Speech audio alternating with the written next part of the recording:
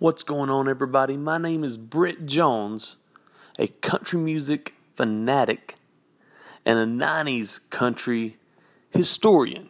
I like to call myself that. I am a nerd when it comes to 90s country.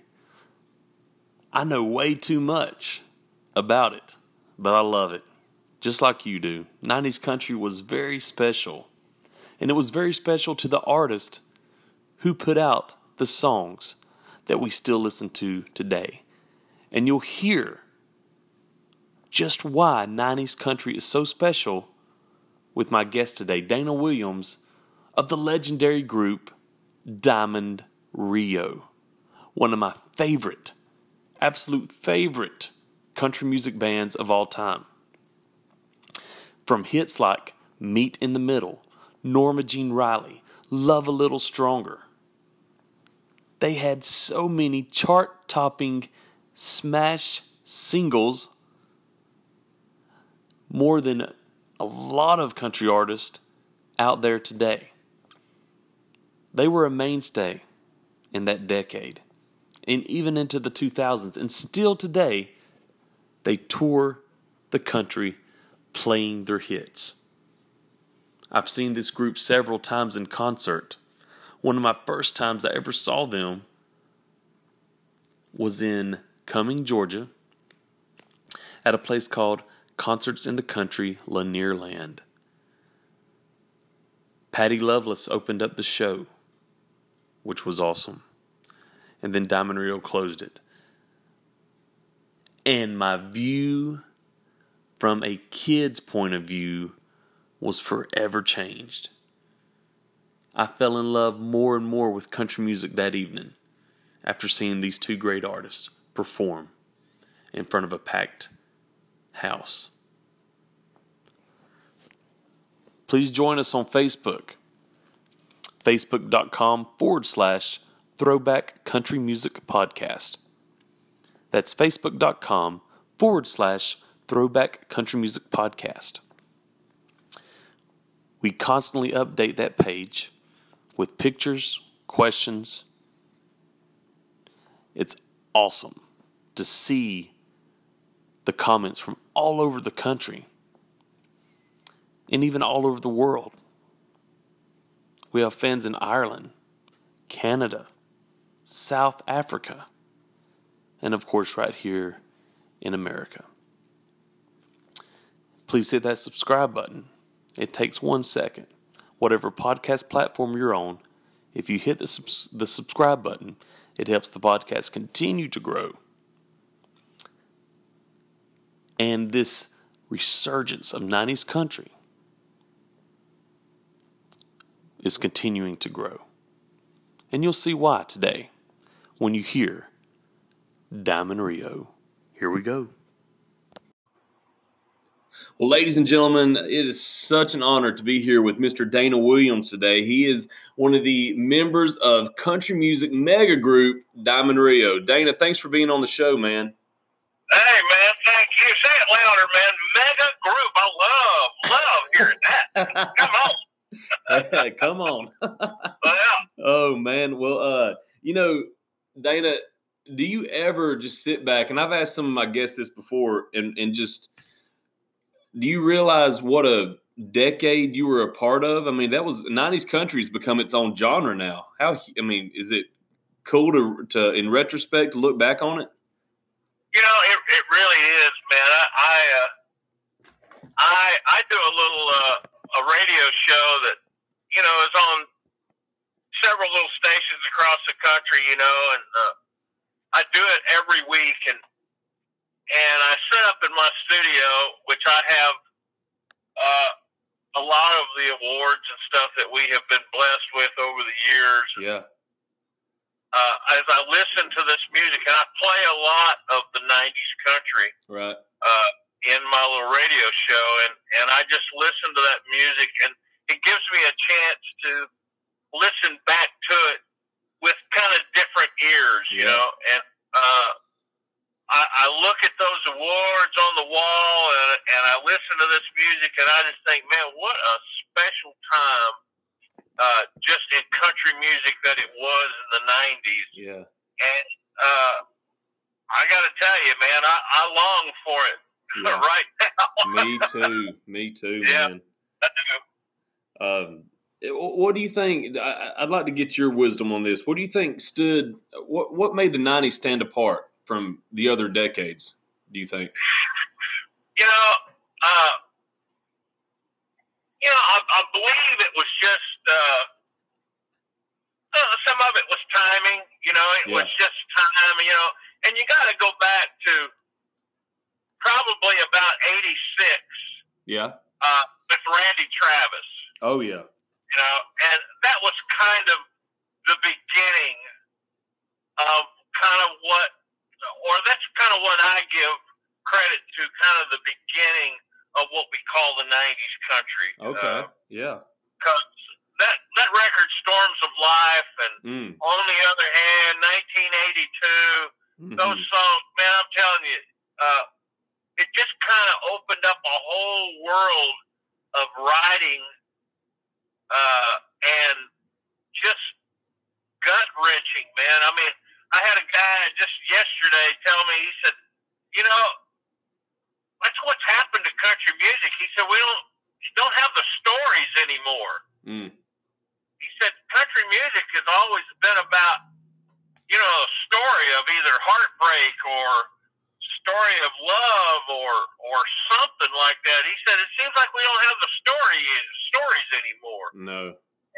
And buddy, when you go back and you listen to, Clint Black and Alan Jackson and Garth Brooks and Brooks and Dunn and Diamond Rio and just, all these different ones, man, from the 90s, Tracy Lawrence, man, the list is just so long. You listen to those songs, man, and he's exactly right.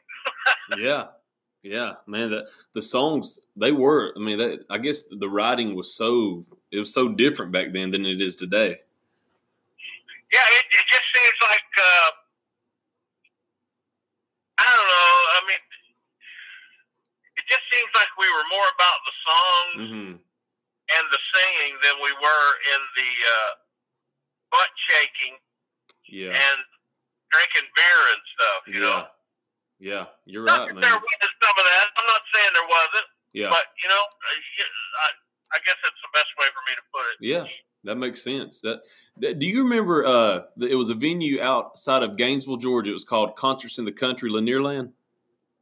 Lanierland, yeah. Yeah, man. I was thinking about that the other day. I miss going to places like that and hearing. That's when I would go. It was in the 90s, and I saw many acts there, and I miss places like that. I feel like I feel like the only place to go now is well, no, I take that back. Of course, the arenas and all that good stuff. But man, and you probably still get to play stuff like that. But around here in Georgia, we don't have that anymore, and I miss that kind of venue.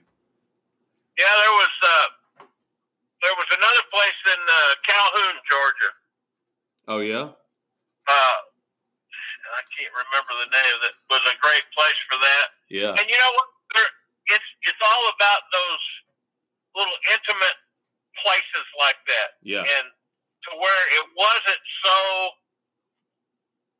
arenas are great and all, but man, they're so big and, I don't know, they kind of make people, the artists seem very untouchable and all that kind of thing, where those places like Lanierland seem like, hey man, we were just all in a big living room. Yeah. That's a good. And that's kind of what's the feel, and it still is the feel when we play little places like that. Yeah. Do you see? I guess you do, but do you see parents who grew up on y'all now bringing their kids, and the kids actually know the songs? Do you see that at the shows? Absolutely, man. We're seeing more and more of that. I can't tell you at shows how much we hear. This is his or her first concert. It was my first one, and now that I wanted it to be their first one. Wow. Yeah, and stuff like that. And, we're definitely having, and I'm sure you you're aware of this, but I mean, we are having a little resurgence for Yes. sure Mm-hmm. of 90s country. Yeah. And I got to be honest, on our end of it, it feels good, man. Oh yeah, yeah. I had Billy Dean on the show a few weeks ago, and he said right now he is busier than he's ever been because of 90s country and the resurgence that it's having. Yeah. I mean, it's no doubt about it. We had one of our bigger years last year because of it. Yeah, I love that, man, too. That warms my heart as a fan. It does the same thing for me, man. I mean, to think that it's just showing you that music's got legs, man.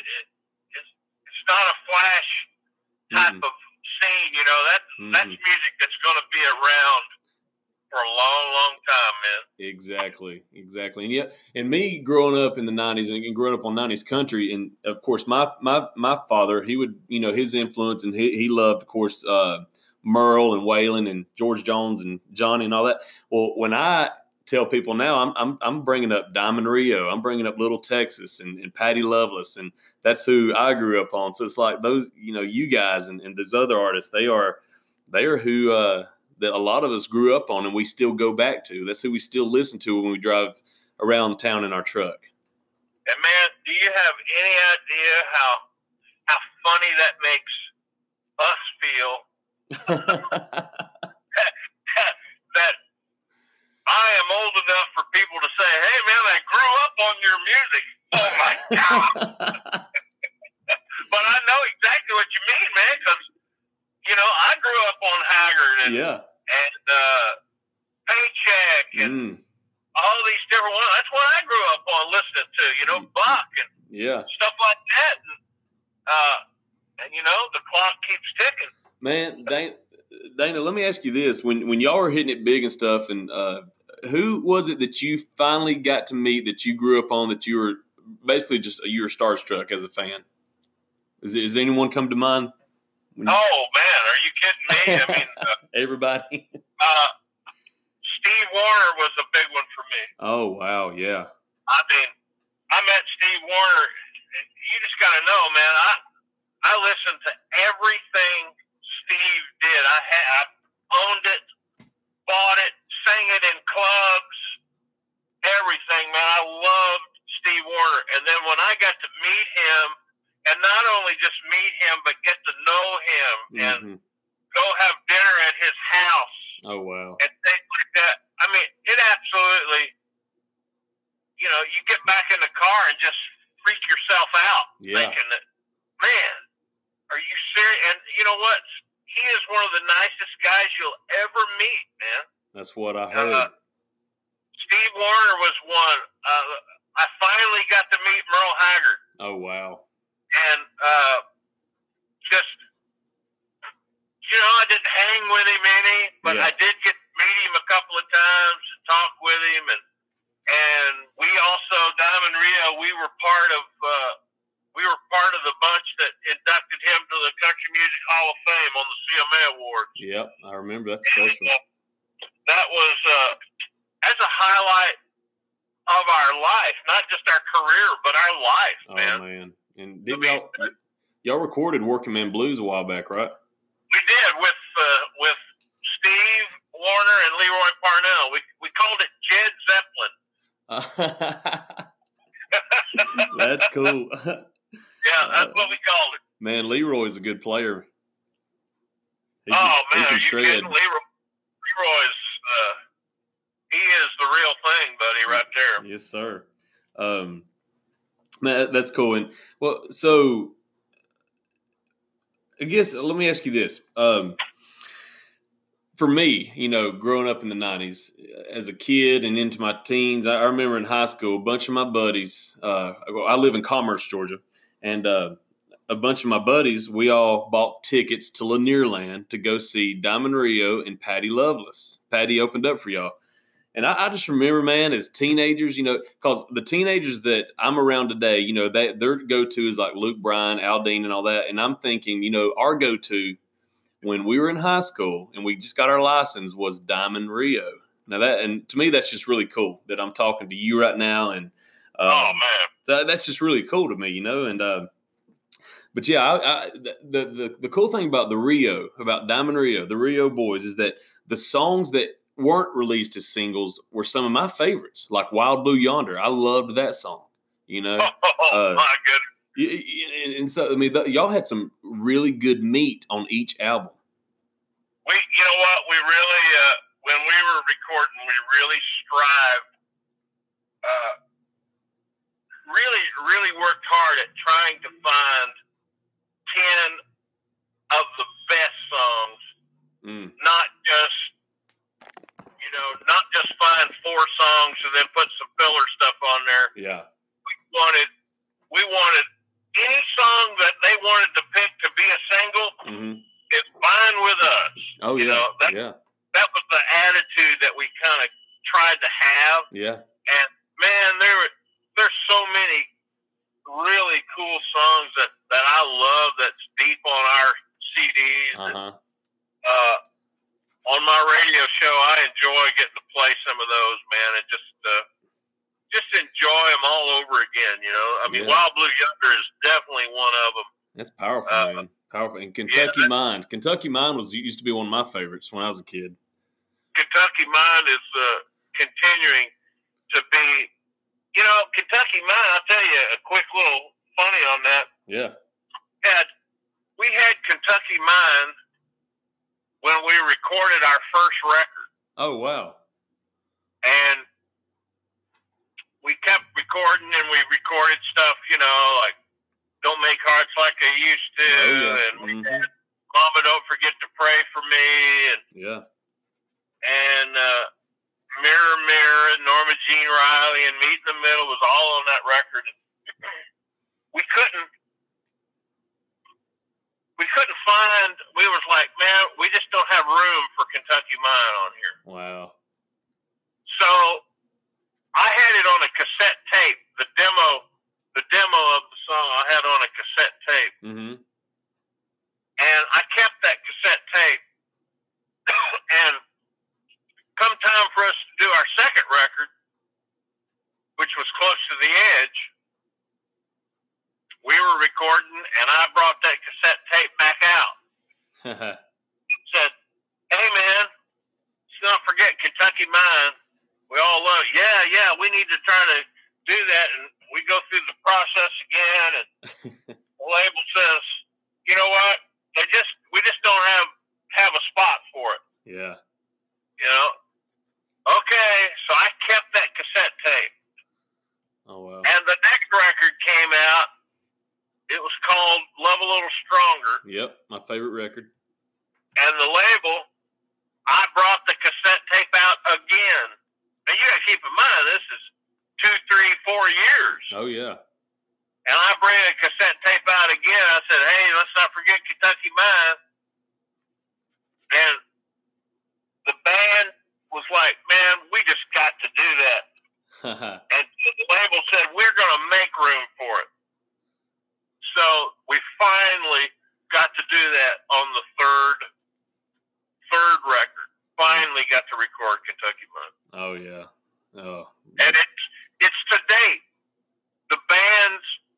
one of the band's favorite recordings that we've done. Wow, that's cool to hear. Huh. Funny that I mentioned that, huh? Yeah. And the cool thing about y'all, man, is that a lot of artists, even today, they have maybe one signature song that everybody wants to hear. Dude, y'all got a lot. Meet in the Middle, Norma Jean Riley, One More Day. I mean, y'all got several big hits that could be considered one of y'all's signatures. Of course, Meet in the Middle, but you got several more that just are the other artists wish that they would have had, I'm sure. Well, you know what? I've said it before, and I'll say it again, man. We were incredibly blessed with being able to find the songs. Yeah. And then getting in, recording them, and having the team that we had behind us to get them out to the people. And but you know what? We're just so fortunate to find some of those great songs, you know. And, what? What's your favorite record y'all have ever done? You think? Do you have a favorite that you're most pleased with? You mean a favorite CD? Yeah, full length CD. That's hard.